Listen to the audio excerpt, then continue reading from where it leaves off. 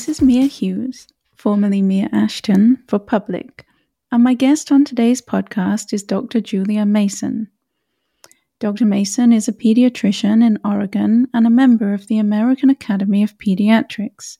She's one of the few pediatricians to challenge the AAP on its endorsement of gender-affirming hormonal and surgical interventions for minors, and has campaigned tirelessly for the past 4 years to get her professional association to examine the evidence for this experimental protocol and reconsider its stance on pediatric gender medicine.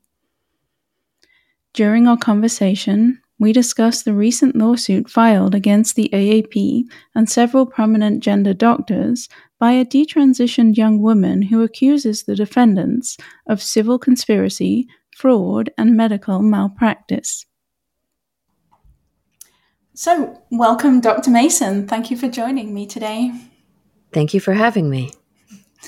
Now, we have a lot to cover. It's a very long and complicated issue, but before we get to this huge lawsuit, could you introduce yourself to the listeners? Tell us your background. Sure. I am a general pediatrician. This coming July, I will have been a pediatrician for 30 years. So I went to med school in the late 80s. I trained as a pediatrician in the early 90s. And for all of my career, I never saw a transgender child until I think it was 2014 or 2015. And then I had a young woman come in to see me who was honestly passing as male. And they said, I'm living as a boy. I've actually been a boy all my life, and I need to go to the gender clinic. And I was like, right, there is. We have a gender clinic, and I can refer you there. So I did. And then they came back and they're like, oh my God, testosterone is a shot. I hate shots. I can't do this. And I said, no problem. Just bring the medicine here and we'll give it to you. We'll give you the shot. We can't charge for it, but we can just give you the shot. So the first patient started on testosterone, loved the changes. I was seeing him for ADHD, although he wasn't very consistent about returning for med checks. So I didn't actually see him every 3 months for the next, 5 years. But I did see him intermittently. And although he got a lot of physical changes and was initially happy, he seemed to lose that and to just sort of settle into not much, never went to college, never learned a trade, was just kind of working one crappy minimum wage job after another. And on one day when he was really down, he was like, whenever I have a girlfriend, they leave me for a real boy. And that just really got to me. And the next person that came into my office asking for a referral to the gender clinic was a young woman in high school who came in with her mother and really didn't look, I don't know, I was an amateur, right? I was like, okay. So I didn't really see it, but they were both smiling and nodding. And so I said, okay. And I did the referral.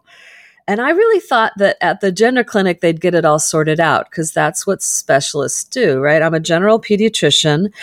And if someone has stomach pain that I can't figure out, I send them to the gastroenterologist. And then the gastroenterologist will do some tests that I can't do. They might scope them. They might do an ultrasound. They might do some targeted blood tests that I hadn't thought of. And they should figure it out. So I thought, okay, I'm not sure about this one, but I'm sending them to the specialists. But then lo and behold, she was affirmed and started testosterone. She had a double mastectomy right after high school graduation in the summer between high school and college. And I saw her one more time after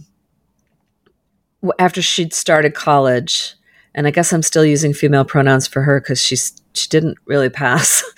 But she had that froggy voice, that tight voice. And she was making jokes about how like all her friends were trans and they all made jokes about how they all had the same voice. But she was going to college. That is my most successful. Like in my personal life, she's my most successful trans patient because she did at least seem to go off to college. I don't know what happened next. She stopped coming back. But I've had a few more and none of them have thrived. And especially when there was a 12-year-old and at the first visit, they said, puberty blockers are what we need to do. That's when I really started to look into it. And I'm like, what are y'all doing? And I had this Twitter account that I wasn't really using, but Twitter seems like a place to find information. And so then I was on Twitter looking for information. And that is how Zhenya Abruzese found me. And she was like, "Are you in Portland?" And I said, yeah, I'm in Portland. And she said, "We should get together." So we got together in person. This is, I think, in 2018. And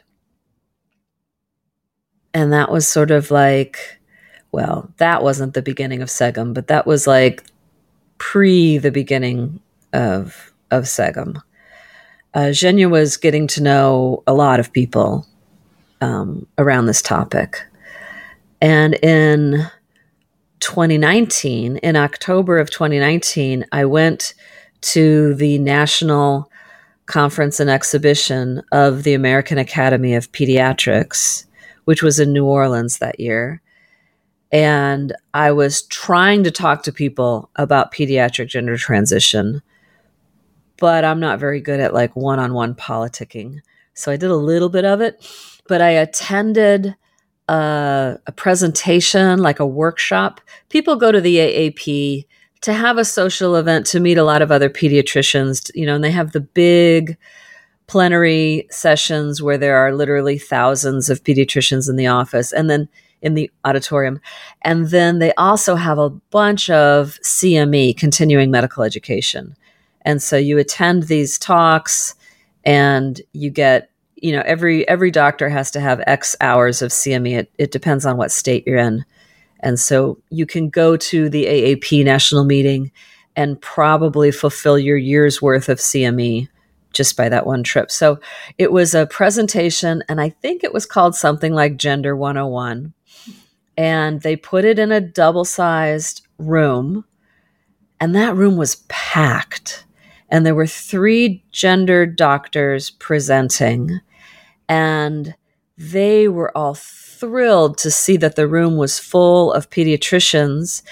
And they were obviously assuming that the reason we were all there is because we wanted to be life-saving heroes like them. And they were in different parts of the country, and they shared their stories about how they got into providing gender care to these young people. And I remember they were saying, this is, how did they say it? They didn't say this is simple, but they were basically like, none of us really knows what we're doing. We're all making it up as we go along, and you can do it too. Like all of us can do this. You can write for cross-sex hormones. It's, just do what we do. And one of the women in, I think, Tennessee, she was in the Southeast, she had basically set herself up as an informal fellowship. So she had multiple young pediatricians who had just finished their pediatric residency, who went directly from finishing their pediatric residency to working in her clinic to learn how to become gender doctors. And as you know, the number of gender clinics has mushroomed. So probably all those people working with her are now in different places and doing the same thing. This is 2019, you said? This is 2019. Okay. Okay. Our story basically starts with the lawsuit in 2018. So we're Oh, I skipped over that. Yeah. So Let's go back to that important moment in 2018. But first of all, before we get there, can you just tell me and the listeners what the AAP is? What is the AAP? Sure. The AAP is the American Academy of Pediatrics, and they represent something between 55,000 and 60,000 pediatricians, which sounds like an awful lot, but it's not all pediatricians in the United States. You don't have to be a fellow of the AAP to work as a pediatrician. Okay. And there's a goodly number of pediatricians who aren't members, but a lot of pediatricians are members of the American Academy of Pediatrics. What do you get for being a member? What's the benefit? That's a good question. What do you get? You get a free subscription to the journal Pediatrics, which is considered to be a very, like a top-line journal. You get access to a lot of educational materials. You get a decreased rate if you go to the AAP conference. There's access to a lot of CME type things, continuing medical education activities, and you're part of the group. The AAP does some lobbying. When prior to the gender issue, I was always in favor of whatever the AAP's position was, so they were lobbying for CHIP, the Children's Hospital Insurance Plan, that because especially before Obamacare, kids were really not getting covered by insurance, and it was a bad situation. So they were advocating that kids needed insurance coverage. They were advocating for vaccines. They were advocating for gun control. They put out a statement that gay people should be able to marry and they should be able to adopt children, that gay couples can be good parents. And all of these things, I'm like, yeah, it was all great. And if you really want to go back, if you're thinking about this lawsuit that just came up where the AAP has been named as a defendant in a lawsuit by a detransitioner who says she was deceived and her parents were deceived. It goes back further than 2018. It goes back to 2016, right, when the AAP sort of brought together a committee with all the letters, the LGBTQI, I'm not even sure how many letters they had, but a lot. And young Jason Rafferty, at that time, definitely still in training, was a member. Who is also named as a defendant in this He is also named as a defendant in this lawsuit. Yes. And his mentor, Michelle Forcier, is also named as a defendant in this lawsuit. She was not on the panel. It's almost like she used Dr. Rafferty as her proxy.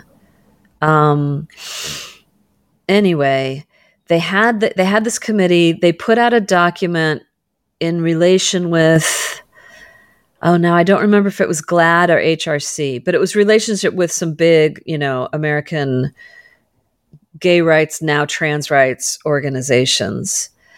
And that was very much under the radar. But then in 2018, the American Academy of Pediatrics put out an official statement. It wasn't guidelines, but it was a statement, like a policy statement, that was about the best way to treat gender dysphoric children. And it was a unique document, unique from other AAP statements, in that it was attributed to a single author, Jason Rafferty. And it also had this weird little caveat paragraph that stated, and I don't have it in front of me, but it's like, Jason Rafferty is the sole author. Oh, go ahead. Yeah, read it. Yeah. Yes, please. Says, Dr. Rafferty conceptualized the statement, drafted the initial manuscript, reviewed and revised the manuscript, approved the final manuscript as submitted, and agrees to be accountable for all aspects of the work. Isn't that mad? It's amazing. I mean, it shows you how young he was, that he was like, yeah, that's fine. I don't think this is going to get the AAP. I don't think this is a legal defense, though. I don't think this just absolves them of any guilt. But we're getting in fact, it sort of goes to a legal concept that I'm blanking on the name of. It's kind of like a presence of mind or intent. It sort of gives you some insight into the organization's thoughts, that they're like, this is a little dodgy. Yeah, they knew somebody knew that this was dodgy. It's an admission, and so they thought they'd put surely. this in. Yeah, it's kind of an admission of guilt. And so they put that weird little caveat. The statement, yes. Okay. What in 2018 in the now infamous Rafferty paper, what claims did they make, and were they grounded in any sort of science whatsoever? Oh my goodness. So my general impression of the statement, which I have not read recently, was they say, okay, so we have these and they just go, they go straight to we have transgender children. There are children who are transgender. And if you meet a transgender child, there are 3 things that you can do. 1, you can try to make them not trans. That's conversion therapy, and it's evil and wrong. And then they gave a bunch of references, which were not actually references about transgender children. They were references about abuse of adult male homosexuals. Yeah. And then they said, you could do watchful waiting, which was the standard of care at the time, where you say, okay, stick a pin in that, see how you feel when puberty comes. But that's also evil and wrong in this AAP statement. Or number 3, you could affirm them, and that's the only right response. And to affirm a transgender child, you do a social transition followed by puberty blockers at the onset of puberty, followed by cross-sex hormones and surgeries. And yeah, I honestly did not see the statement before I saw Dr. James Cantor's takedown of the statement. Like, I came across Dr. Cantor's paper before I even realized there was an AAP statement on the care of gender dysphoric kids, because they didn't do like a huge unveiling or ceremony unveiling for it. And I was a busy pediatrician. I wasn't really following things in 2018. I was just beginning, to be concerned in 2018. And I certainly didn't go to the American Academy of Pediatrics website looking for guidance. Right. So James Cantor, Dr. Cantor's statement is really, his fact-checking article is really important. And I was heartened to see that it's quoted pretty much all the way through the legal complaint.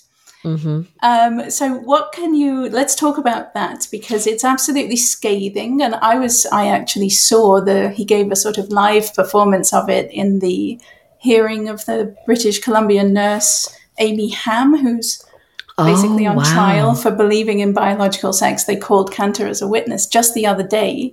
And you can see when he speaks about it, he's absolutely livid. 5 years later, he's still absolutely livid about the policy, the 2018 policy that the AAP put out. But he basically, in 2019, he basically fact-checked Rafferty's paper to death. He basically just tore it apart, point by point, showing his conclusion is blistering. He says that the AAP statement was a systematic exclusion and misrepresentation of entire literatures, not just a misquote here and there or a misunderstanding over there, but like they misrepresented an entire literature, which is the literature that he knows he's an expert in.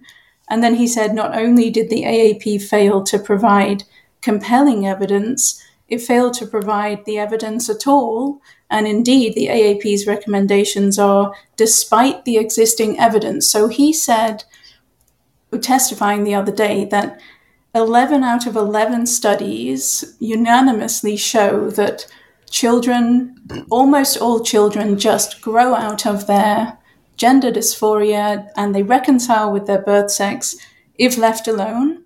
And most of them grow up to be gay. That was the existing literature that the AAP just tossed out the window and allowed a group of trans activist clinicians to draw up a trans activist ideological statement. Would you say that's an accurate summation? I think that's an accurate summation. I would call them trans rights activists because neither Jason Rafferty or Michelle Forcier are trans. Right. It depends on how you define trans activists, but yeah, and that's exactly what happened. I think most people, they read a paper, they read a sentence, they see the little superseding numbers, and they go, "Oh, this is well referenced. Look, they've got 3 references for this statement."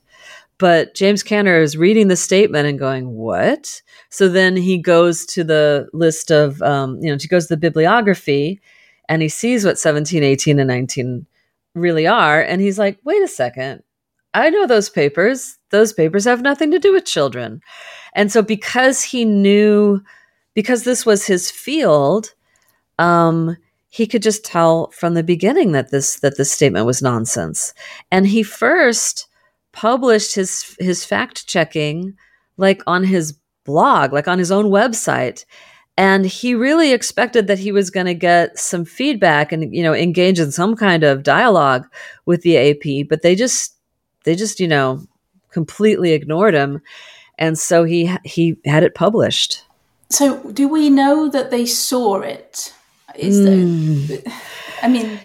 don't know. No, we don't know if they saw it. No, that's a thing that we might discover in this lawsuit. I mean, that's one of the best things about lawsuits is there's something called discovery, and then people who are named have to give up, things like all of their emails and all that kind of stuff. Yeah, so discovery is a beautiful thing. This is the first time the AAP has been named as a defendant. And it does put them, in a difficult position. I have been saying for years that, like in general, I like the AAP. I think that they have been a force for good. And I'm here to try to get them to be more reasonable because this is potentially an existential risk to them. If they keep being named in detransitioner lawsuits and the juries find against them, it's going to get really expensive. But that's apparently how things happen in the United States. Oh, I think it's a bit late for that now, isn't it? I think they are going to be named. This is surely the first of many. I think it's a brilliant move on the part of the law firm. They're set up just for detransition lawsuits, which tells you what era we're entering into now. Okay, let's go to the lawsuit first, and then we'll go to you're something of a hero in my mind because you're one of the few who's you saw that something wasn't quite right, and instead of just looking the other way, you actually tried to do something about it. Right. But let's talk about that takes us back to that 2019 conference, because I'm at this seminar about gender medicine, and they're saying, you could do it too. There is no formal training for this. There's no fellowship for this. And so you can just take it up and do it. And you should. I mean, one of them told this touching story about how they're in the room with the trans young man and his mother, and they're talking about which of several awesome colleges that he's been accepted to that he should go to. And then the mother burst into tears. And the gender doctor's like, "Oh, mother, why are you crying?" And the mother said, "I was just thinking that if we hadn't met you, none of this would be happening. In fact, he probably wouldn't be here." So it was sort of that they were presenting that like it's transition or death. That was definitely a big part of the presentation to us is we have these young people, they're born in the wrong body, and you have to transition them medically or they will kill themselves. And then if you do transition them, then they thrive. And it's amazing and awesome and wonderful. And I love my job because all I have are people that I saved from death and then people that are happy that I saved them and I watch them thrive. And at the end of any of these AAP things, they have microphones and you can ask questions. And I was able to ask a question, and I don't remember exactly what it was, but it contained some of my skepticism. And I happened to be the last question, like after the time had actually expired. They did answer it, but then as soon as they answered it, they're like, we have to go. And I got mobbed by pediatricians who were in the room who had heard me ask that question. And they're like, oh, I'm so glad you asked something. I am also concerned. This doesn't make any sense to me. And I got the impression that the reason that room was full of pediatricians is because there were a lot of pediatricians like me who were thinking, this is odd. This doesn't go with what I know about adolescent development. This doesn't go with what I know about anything. Being human. Like, yeah, about being human. Means to be human. And so they were there out of curiosity and trying to figure out more. They're like, maybe I'll go to this presentation and they will explain it to me. But that's not really what happened. And at the same conference, they have regional meetings where you have a get-together with the people from your region. And my region consists of Oregon, Washington, Hawaii, Alaska, Idaho. And, for example, I think there's multiple regions in the state of California because there's so many people there. But then my state and these other neighboring states, we're smaller. So we're all gathered into one region. So I went to that regional meeting, which was like at 6:30 in the morning. And it was very much more like a town hall. And there was a dais at the front with our leadership, and everybody's sitting and they're saying, this is the program we did in Hawaii to get kids to exercise. And this is the program we did in Alaska to encourage vaccination. And, people were just sort of presenting what they'd done. But eventually they got to where they were open to questions. And so I stood up and I said that I'm seeing more and more young people come to me, with a transgender identification. Often it seems to be a new phenomenon for them. And if I send them to the gender clinic, every single one of them gets the same treatment. And I'm getting concerned about this. I fear that we're misdiagnosing at least some of these young people. And it was amazing because I'm standing there, I'm asking my question, and I'm getting these glares. Like if people had lasers in their eyes, I'd be dead. There was one guy that was glaring at me so hard, I had to just turn and look at him and give him some solid eye contact. Like, yes, I see you glaring at me. I am not going to stop talking. I'm saying my piece. So I said my piece. And then the guy up front was like, oh, if you have a concern about what the AP is doing, what you need to do is submit a resolution.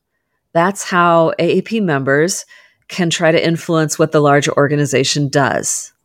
And I was like, oh, okay, thank you. And I sat down and then, things happened and the meeting ended. And then I went up to the dais and I said, okay, submitting a resolution. How do I do that? Where do I send it? How do I learn about it? And as he was totally friendly and he helped me. But as he was helping me, I got the distinct impression that this was sort of his go-to for annoying people. Like if people have a beef and they're annoying, you just tell them to write a resolution and then they bugger off because they don't have time to do that. But at this point, SEGM existed, or at least the people who later became SEGM, I already knew them. And so I knew that I would have help and that I could write something. And as it turned out, the deadline was in like a week.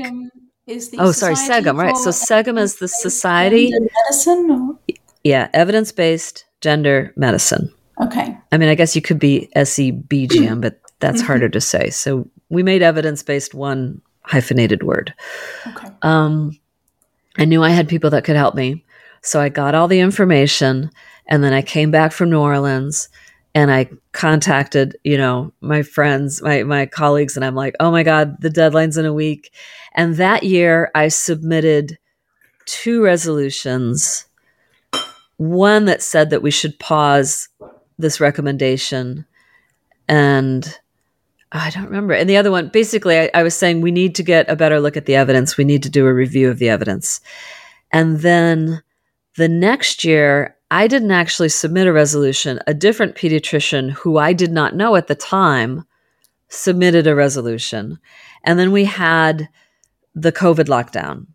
And so they did an interesting thing where they put the resolutions online so that everybody could read them. And they had a way that you could kind of give it a thumbs up or a thumbs down, and you could leave comments. And this was in no way a representative sample of AAP members, because as I mentioned, that's over 50,000 people.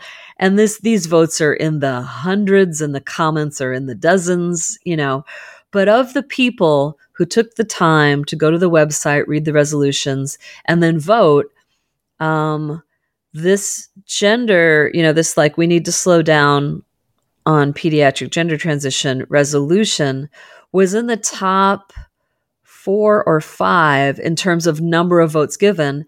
And it was 3-1 positive, 75 plus 4 and 25% against. And then of the comments, it got a lot of comments, and they were also overwhelmingly positive. Okay, but I mean, that's good, but does that bother you? Because where are all those people? Where are all those why aren't they speaking up?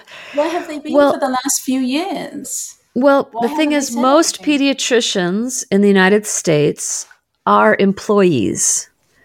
Like the old days where you would go back to your hometown and open a practice, and you're the pediatrician for the town.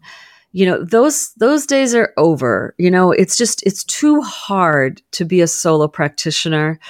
There are many, many, many insurance companies in the United States. If you operate in a town, you need to be ready to deal with at least 15 and probably more. And every insurance company has a department of not paying. And the department of not paying throws up as many barriers as possible to you actually getting paid. So you have to join forces with other pediatricians. And so it's barely feasible for a group practice to exist. But the majority of pediatricians work for large entities. And if you work for a large entity, you are at risk of severe consequences if you speak up. And people know that. It's interesting because I moved from Wisconsin to Portland, Oregon in 2013, so 10 years ago. And I interviewed with Kaiser. And at the time, Kaiser looked really good. Like when I just finished my residency, and so I didn't have health insurance through that job, and I needed to buy insurance for myself because this is pre-Obamacare, I bought Kaiser insurance because I thought it's a good plan. I did some rotations in Kaiser, and I thought, yeah, that's a good, it's kind of like a miniature national health system. The Kaiser doctors are on salary. They are not paid per widget, and they have an actual, what's that called? A pension. If you're a Kaiser doctor and you work for them for a certain number of years and you retire, there's a pension. So like Kaiser looked good, but, I did not get hired by Kaiser, and I was sad about that. But I got hired by a small, independently owned group practice, and so I am uniquely able to speak my mind because my boss is a libertarian. He's not a Democrat, so he's unusual. He's unusual in terms of pediatricians. Most pediatricians are quite liberal. It's kind of the liberal mindset that inspires you to go into pediatrics because you certainly don't go into it for the money. My boss actually, he went into pediatrics, I think because his older brother was a pediatrician because they're 9 years apart. And so he went into pediatrics and then he ended up sort of inheriting the clinic from his older brother who had started it. So he's not your typical pediatrician. He's a libertarian. He loves hunting. He loves his guns.